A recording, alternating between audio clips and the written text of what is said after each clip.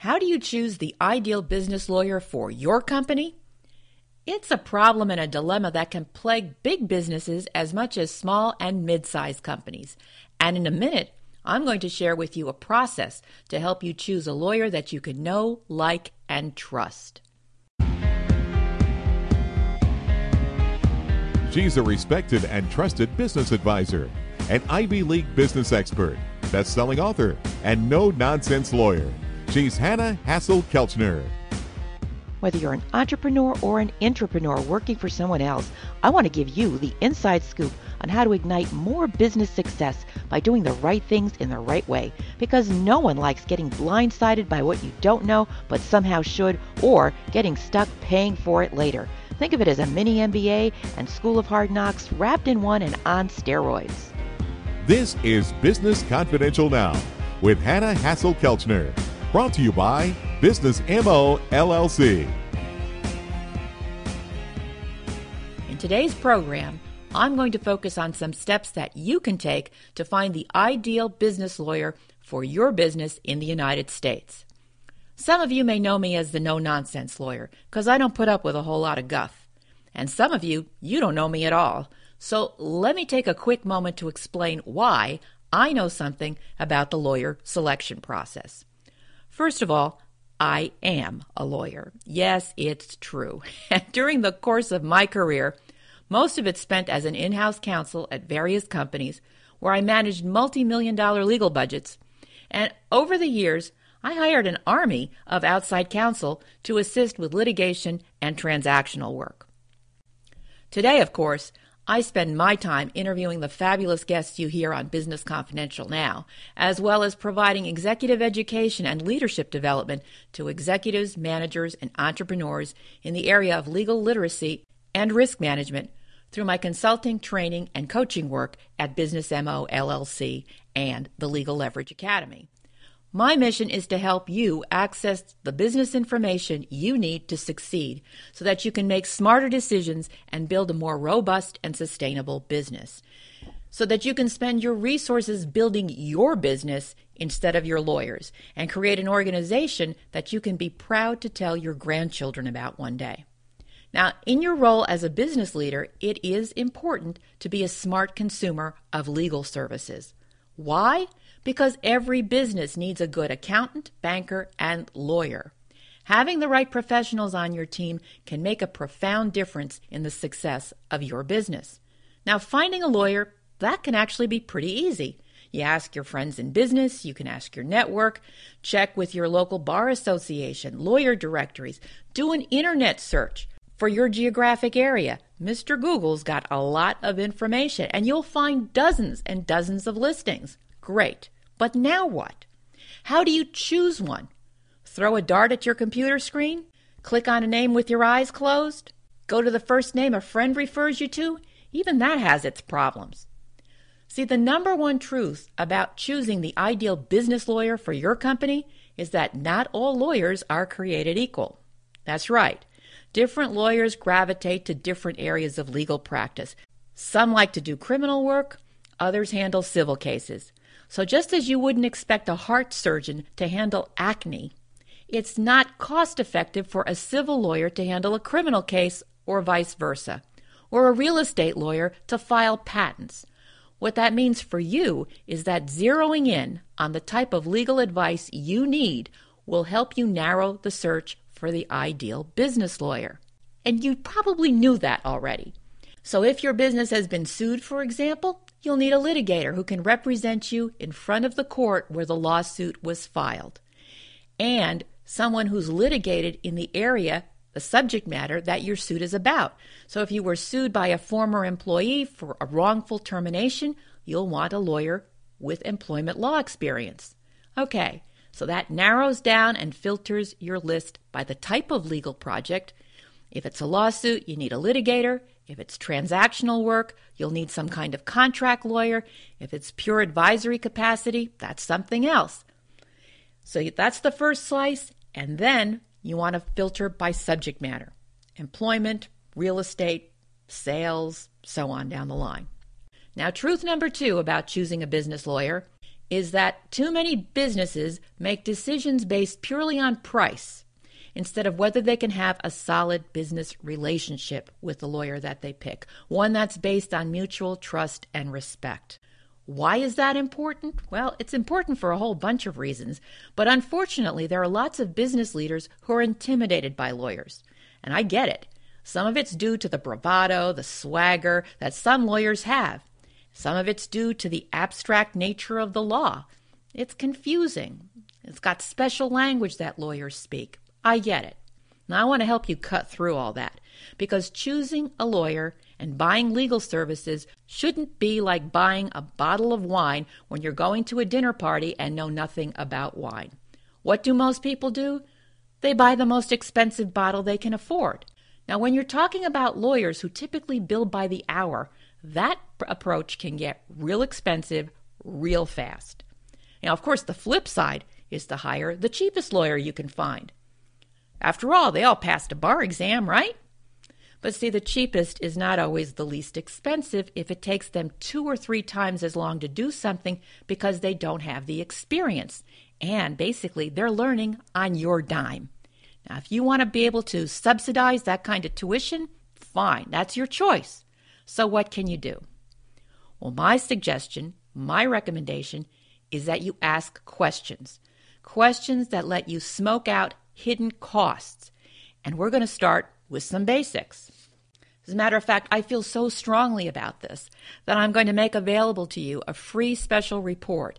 It's my 16 no-nonsense questions to ask before hiring a business lawyer. Real simple. And you can find it on our episode page at businessconfidentialradio.com. So number 1, the first question you should ask yourself is whether you like the lawyer. Yeah, it's important that you meet them before you hire them, either in person or over the phone, and they need to pass the yuck test. Because let's face it, it's more fun to work with someone that you like than someone that you don't like. Because if you don't like them, you're going to avoid them. Now, how is that going to serve your purpose of getting advice when you need it? Besides, if you don't like them at the beginning of the relationship, it's unlikely it's going to get better, especially when you've got some tough issues to deal with, or you need to have a sensitive discussion. So, number 1, you need a lawyer that you can like and trust. Next, do you understand them? Can the lawyer you're interviewing explain the law in plain English? Or do they start spouting case names and courts? Now, they might be brilliant lawyers, but if they're going to have a tough time communicating with you, that can be an issue because the lack of clarity can be expensive and frustrating. And it's hard to like someone that makes you feel uncomfortable. Because, you might be reluctant to ask them an important question because you're afraid of looking silly.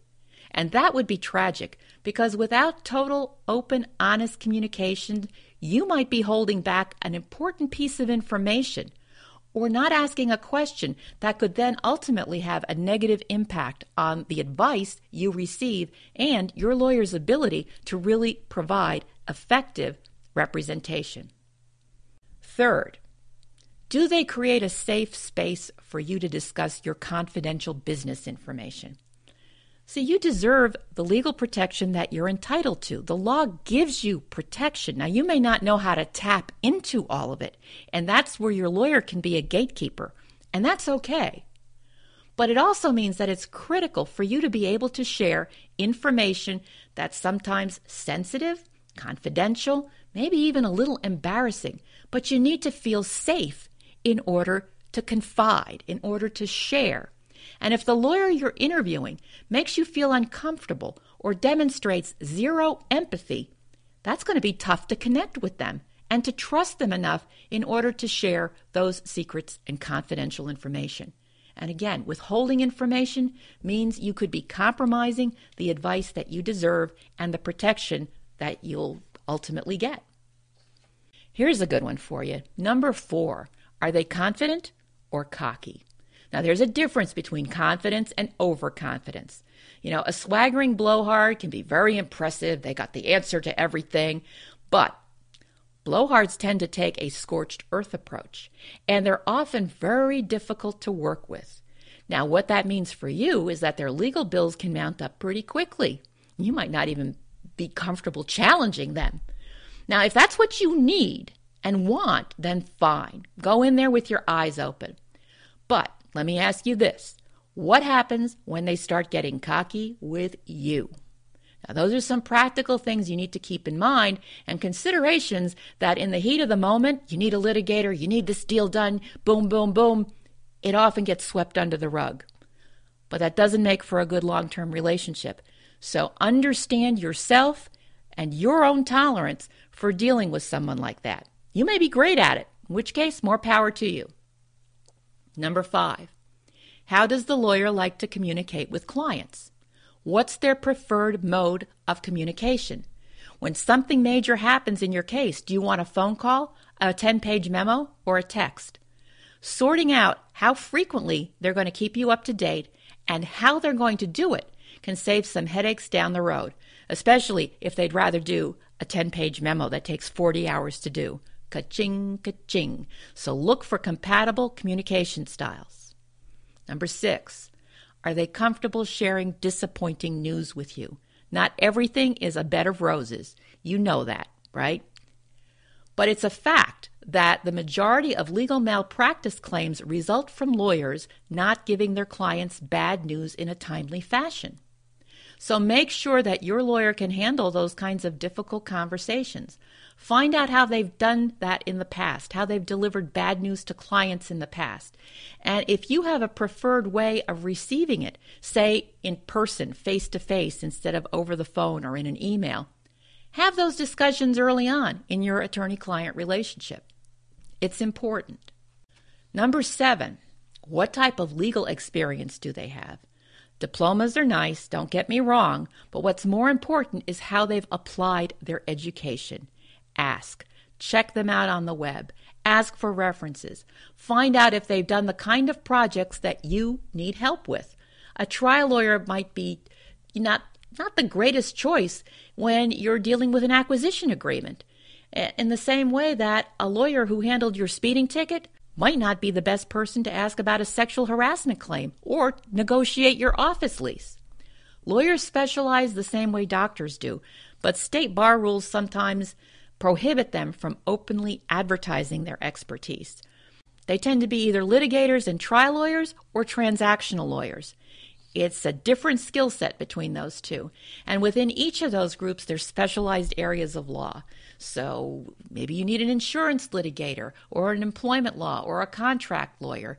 Don't be afraid to ask questions. It's your business that you need to protect. You might also want to know what law firms they've worked for or are currently working for.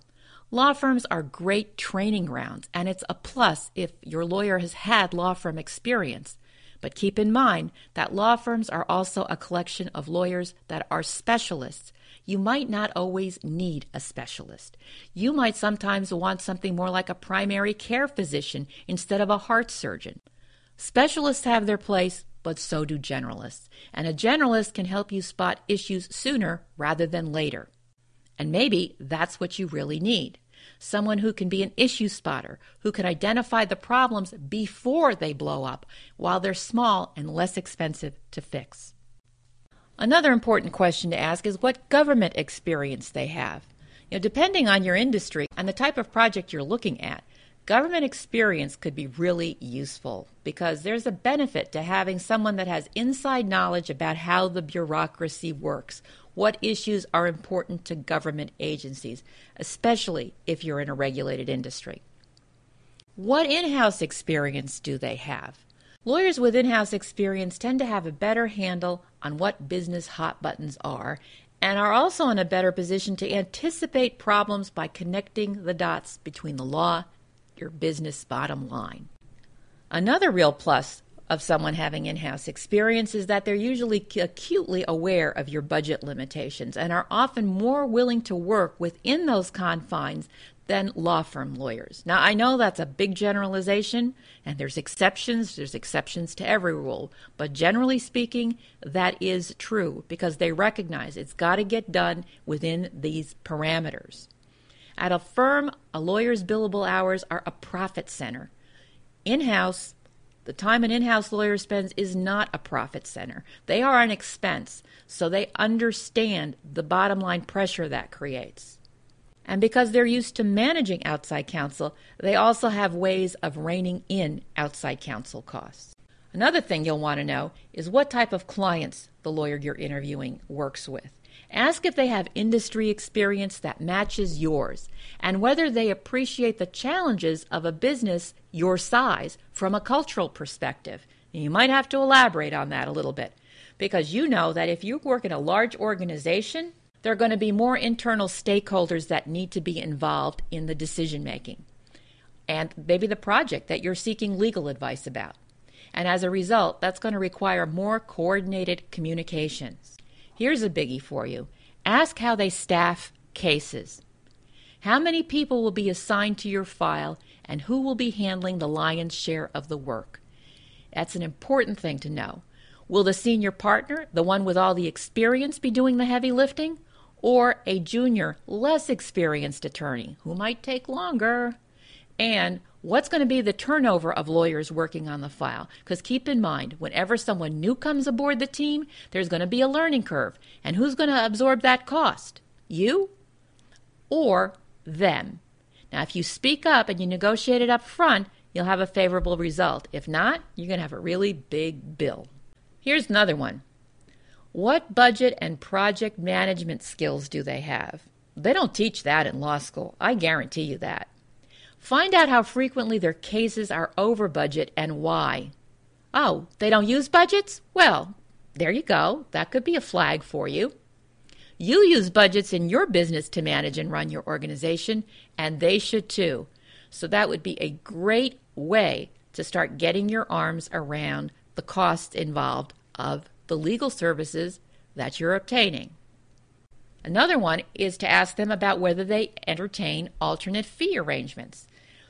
Hourly fees are the gold standard, but more firms are being receptive to various alternate fee arrangements, everything from flat fees for certain types of projects, which give you certainty you're only going to pay X dollars and not more, to project caps and other types of shared incentives.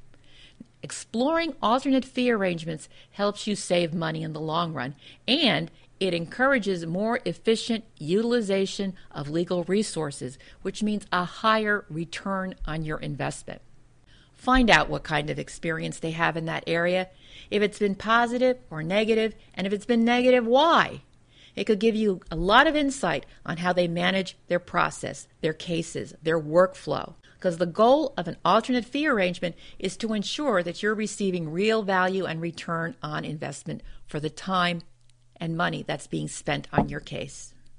Another important thing to be aware of as you're doing the interviewing is looking to see how much they're exploring your business goals and objectives with you. How much are they trying to learn about your business? Because after all, the law is a business tool. If they don't ask about your business goals and what's most important in your transaction or what winning looks like for you in a lawsuit, you could actually be working at cross purposes. Because the failure to clearly identify an objective can be very expensive. In a lawsuit, for example, they're looking to win, and they may be pulling out all the stops because they're zealously defending you. And yes, they are. And within the parameters of the rules of professional responsibility, that's their obligation. But if your goal is not to make this the most expensive case your opponent has ever witnessed, and instead looking to tee up a quick mediation or settlement in order to resolve the case, those could be two different strategies and two different types of tactics that you would use in order to achieve that, one being more costly than the other. And finally, do they understand your business? Do they ask questions about it? Do they appreciate your marketing challenges, your employment risks? Can they speak the language of business or only legalese?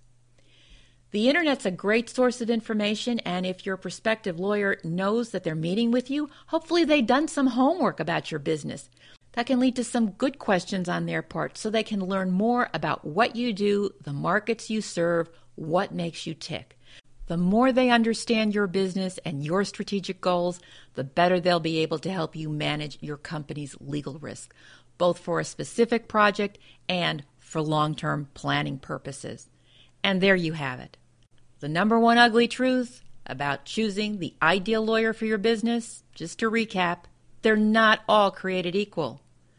The number two truth about how to choose the ideal business lawyer, it's up to you. You need to ask questions. And the third and final is to remember that you are in charge of the relationship. Please don't abdicate responsibility. You're going to learn from your lawyer is going to learn from you. There's no such thing as the perfect lawyer, but I'm hoping that these questions that I've just shared with you will help you identify where the strengths and weaknesses are in the relationship, what kind of relationship is going to work best for you, be in your comfort zone, and help you move your business forward, because that's ultimately what it's all about. Using the law and using your legal counsel and their advice in order to advance, grow, and build your business. And as I mentioned earlier, if you'd like to download a copy of the 16 no-nonsense questions to ask before hiring a business lawyer, you're welcome to do so. Just come on over to businessconfidentialradio.com. What you're listening to is Season 2, Episode 26, and it's called The Truth About How to Choose the Ideal Business Lawyer. Once you get to that page, you'll see a reference to the free download. Just follow the instructions. It's real simple. These are the questions that I've used in the past when evaluating counsel, and what I've learned when I engage in this process has helped me sort out what kind of trade-offs I'm willing to make for a given case or situation, and I hope it helps you too, because there is no one-size-fits-all solution. It's a process, and it involves trade-offs, but most important, it involves understanding what your comfort zone is and what's best for your business. It's a very personal decision. Thank you for joining me today, and tune in next week for another episode of Business Confidential Now.